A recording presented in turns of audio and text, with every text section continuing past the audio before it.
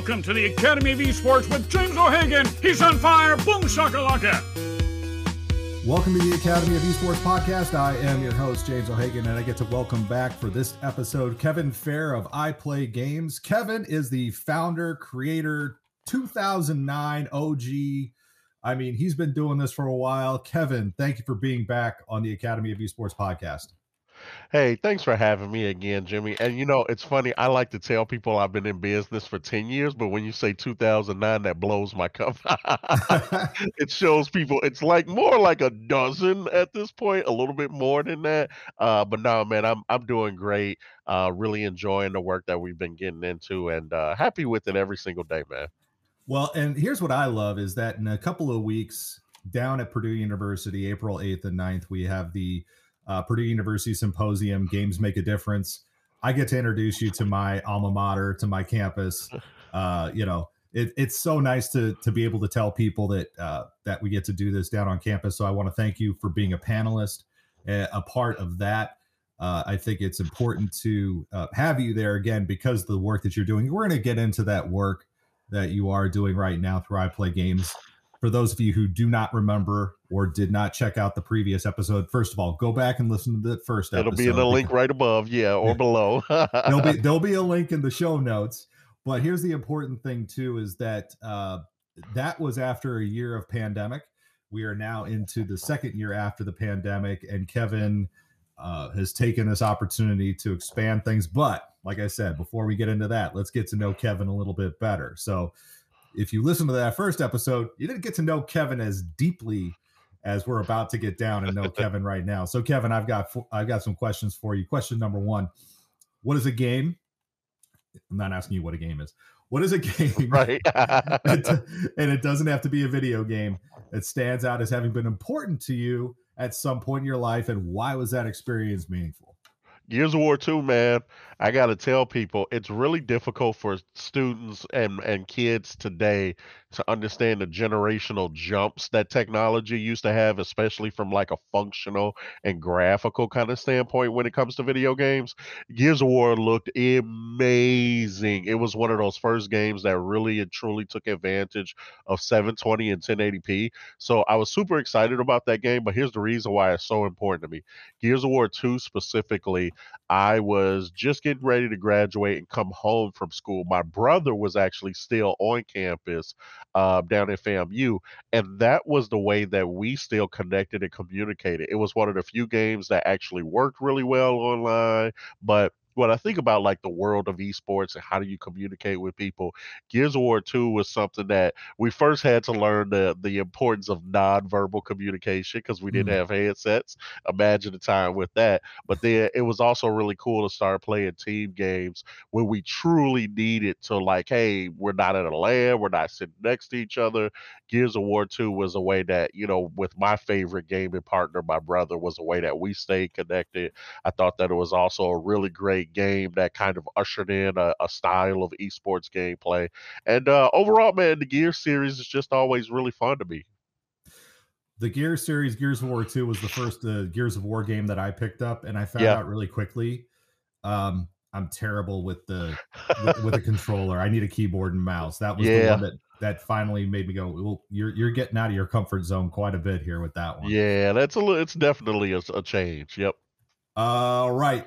Second question, maybe totally eccentric or it's quite traditional. What's your superpower, that thing that you do better than most people, or what do you wish you could do? So, and my another funny thing my brother pointed out one time, we're going to do a Smash Brothers event that was supposed to be like this casual fun kind of thing. It was just like a fun pop-up idea where only a few people were supposed to come. Well, it kept getting advertised at this convention we were at that's got 90,000 people. That's not an exaggeration. The attendance is around 90,000 people. And people kept understanding it as this is going to be a tournament. There's a Smash Brothers tournament. And to bring home the point to my staff that this isn't a tournament. There's no sign up, but people made a sign up sheet and just kept handing each other this sign up sheet. So my superpower was I had to come up to a basically a convention panel room. It was a board, one of those humongous panel rooms, not like Mhm. the little hotel panel room. This is a convention size 600-person room. And the way my superpower came into play was that I'm just always really good at smoothing over things while being completely transparent. So I just tell everybody really, really clearly, hey guys, there was a total miscommunication. This is not a tournament. We're going to go one by one. It's a nice little fun event to give someone a free ticket for next year. And I think people appreciated my delivery and my transparency about the situation. And guess what? Mhm. I think you will find yourself in that scenario as an organizer all the time in esports and video games.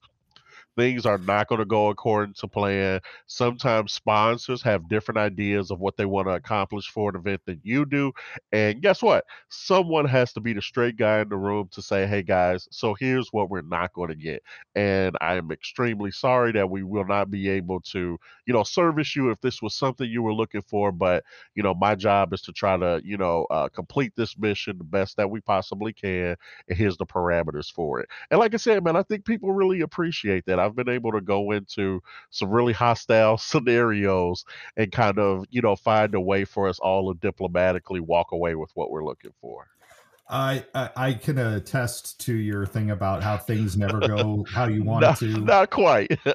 We've run now 5 Wisconsin High School Esports Association, well, 5 years Yeah, worth of championships. right. And yeah, the schedule is what the schedule is. I don't think we get out of there until midnight. No, There's always something. There's exactly. always something. So for all you little leaguers out there, totally normal. Don't worry about it, even for the pros. All right. What's that one song? Whenever it hits your speakers, you're going to sing along to it.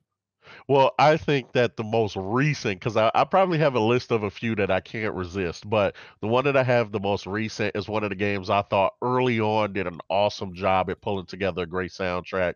If you were like me, rest in peace to my grandmother. She bought me a copy of Tony Hawk's Pro Skater, and there's a song on it called Superman by Goldfinger. It is one of those types of songs that I feel like the energy is upbeat and you always kind of get into it. So no matter what happens when I hear it, I feel like those are lyrics that I have to keep close to my heart, and it just makes the Tony Hawk experience so much fun. So no, that's definitely one. Superman by Goldfinger is definitely a favorite. Now, see, it's funny. You're a Tony Hawk person. I was never much of a Tony Hawk person, but the one that got me back into Run DMC was Oh, SSX Tricky, Tricky. yeah, Tricky, That game was just the replay value, the snowboarding, and the yeah, soundtrack was just solid from, especially early on. I mean, people are so used to like Grand Theft Auto now, and it's like, channels.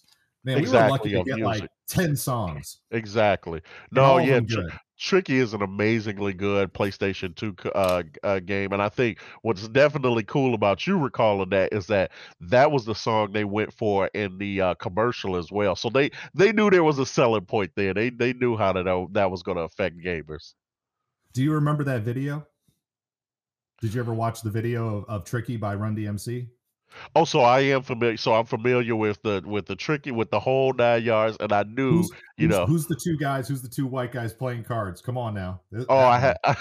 I have no idea. It was Penn and Teller. That was the big crossover back.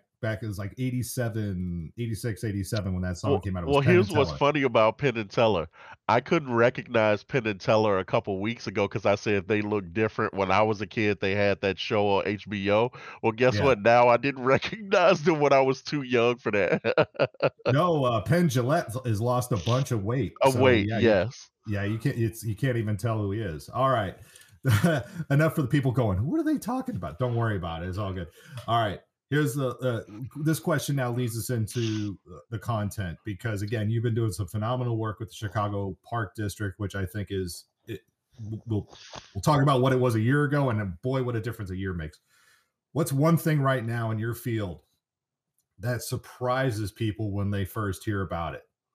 I mean, even what you were telling me today before we started recording, was a bit surprising to me, just on how much things have changed in just a year. So, but what's the thing that surprises people when they first hear about it?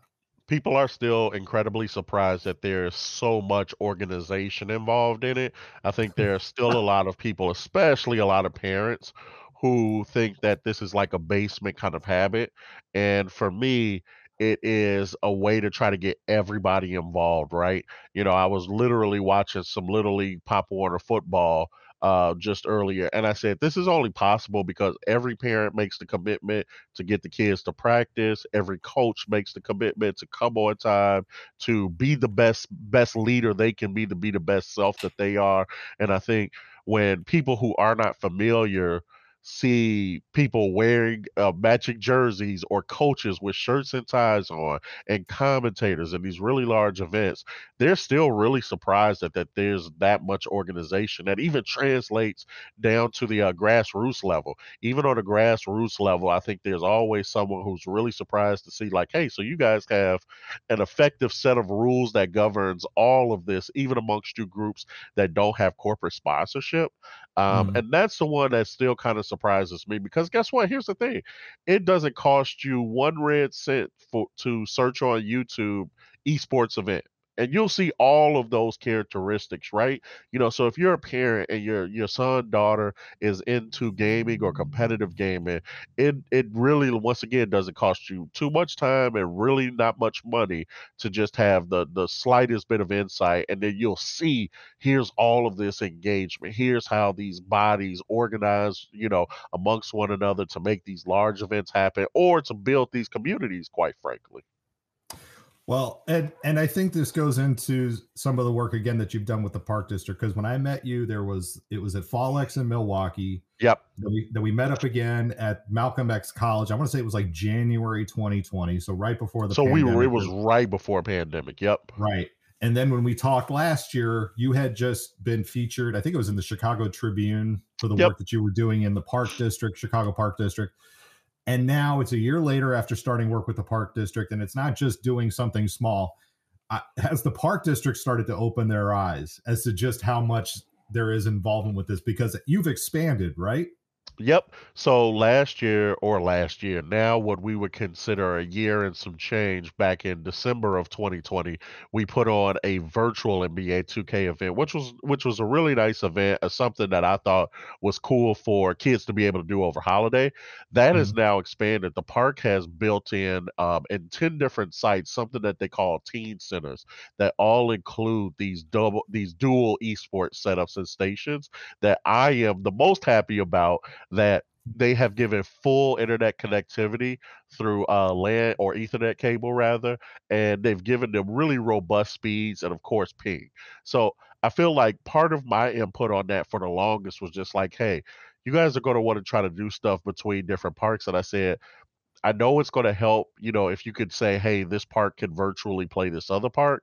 So I said, one of the things you definitely want to invest in is internet. You're going to have that. And even if you Mhm. want to do things here locally at this particular space, you're going to need some robust internet. So we've had a number of different events. We actually had, I want to say it was Daniel Smith from the Jacksonville Jaguars as one of our guests for a Madden tournament we actually did. I want to say that was in the middle of this previous December as well.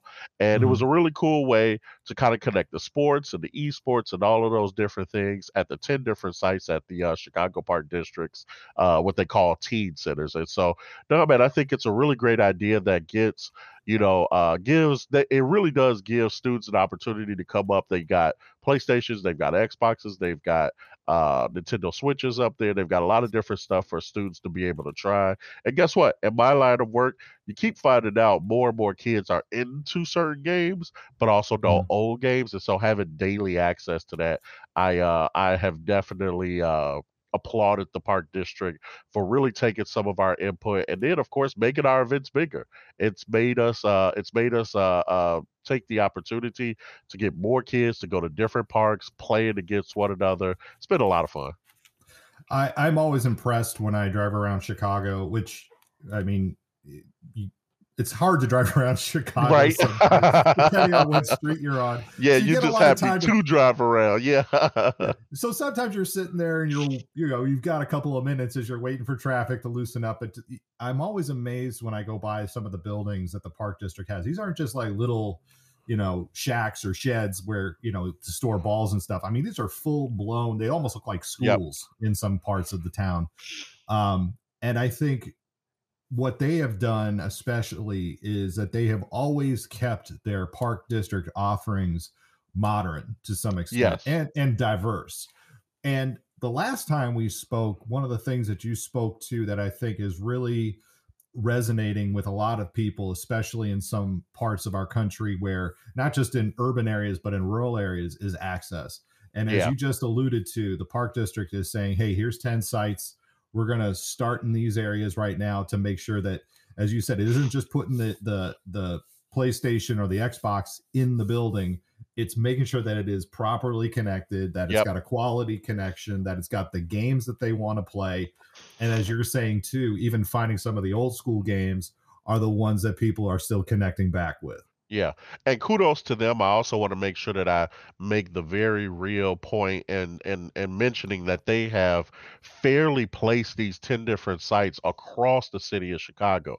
So you've got a handful that are on the south side, you've got a handful that are right in the middle, reaching out towards the west side of Chicago, and then they also have sites on the north side as well. So it's not a scenario where you would look and say, oh, there's a difference between the haves and the have-nots. They've equally spread out that opportunity to pretty much any community in Chicago. And I think that's really important to highlight too, because even in the recent history of the city of Chicago, there is definite inequities. Even when Rahm Emanuel was mayor, it was noted just from an educational standpoint that a lot of the schools on the north side of the city were getting additional funding and additional structures and support. Yeah. And even when down in Inglewood and they built the STEM high school, there was a complaint that people would say, well, this isn't for our kids. So it's like I said, there's still this there's still very much a disparity. There's definitely a difference, all of that. And I think part of what is important is for us to have fair and open conversation about that, right? Then I think what's also important is to have extended conversation on how that affects, the children as they currently are in those spaces. Because here's the thing that I think all of us can connect on, white, black, other, man, woman, child, is that none of us want our kids to not have the right opportunity, right? I think if you give any parent, any fair or reasonable parent, the opportunity to hear how one school is different from another, and then, like I said, have the extended conversation on it, hey, so this is how this is affecting our kids long term. I think any parent would want to fairly have every student have the right opportunity, right? And I think that's really what most of this kind of comes down to. And you have these things in more of a micro conversation than you do in a macro, right? Big picture, we're going to look at, hey, did everybody pass the standardized test this year? What percentage of students are doing well on standardized tests? But when you bring it down to the micro level instead of macro, you start looking at these things as like, hey, man, so you telling me a whole grade class of third graders did poorly this year? Like we should want to change that. And I think, like I said, if you give any reasonable parent, a story about something like that, they would want to have something that changes or helps that scenario too. Well, and I think it helps too. Lori Lightfoot, people can say what they will about Mayor Lightfoot, sorry. But what she has done, which I think is also important in this messaging about, as you said, 10 centers having games, she's designated Chicago as a trauma-informed city, meaning we're going to look at things from the very real aspect that Chicago is a city that has a gun violence problem, a gang problem in a lot of neighborhoods. And she's saying, rather than just trying to fix all the different things, we have to look at things from a totally different lens of the trauma that goes on, not just in the violence, but in some of the broken homes, in the housing inequities and the homelessness. Yep. She's really, I think, tapped into something where, as a city, you know, if it was just a gaming thing, it wouldn't necessarily, I think, be as impactful, not just because you're doing it. I mean, it's going to be impactful because you're doing it, but I think having a mayor's office that recognizes, hey, Yep. we have to find different ways to push against the mental health trauma that our children are facing every day. And if this is a space where they're choosing to play in video games, then let's start putting it in. And I'm glad she's taking, you know, as you said, it started with your one program, is now expanded into Yep. 10 different groups. It's and as we were talking about at the pre-talk, this is now you're connecting this into some of the colleges in the city. Is that correct? No, yeah. So, I mean, like our extensive work with the Park District has allowed us to work in a few different spaces, really in the same capacity of like, hey, here's how, we'll bring you the nuts and bolts, but we'll also be the facilitators of this process as well. And guess what? I tell people all the time, man, we really had a lot of organizations had an awakening about how impactful gaming can be. And so at this point, we are currently working in close to about a dozen different schools where we are providing after school esports where we were for a moment we were doing those things virtually. Now we've been able to move back into the schools doing them.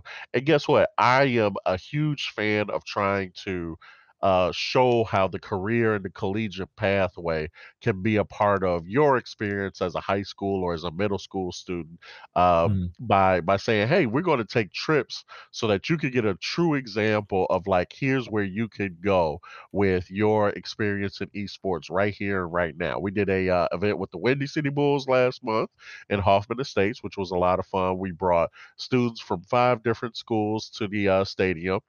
They got to meet 3 industry experts, a professional streamer, a arcade builder, and a pro gamer that they all got to ask questions from. We had a panel for that. They also got to put their skills to the test. We were practicing Mortal Kombat for about 6 weeks, so they had a inter-school Mortal Kombat tournament.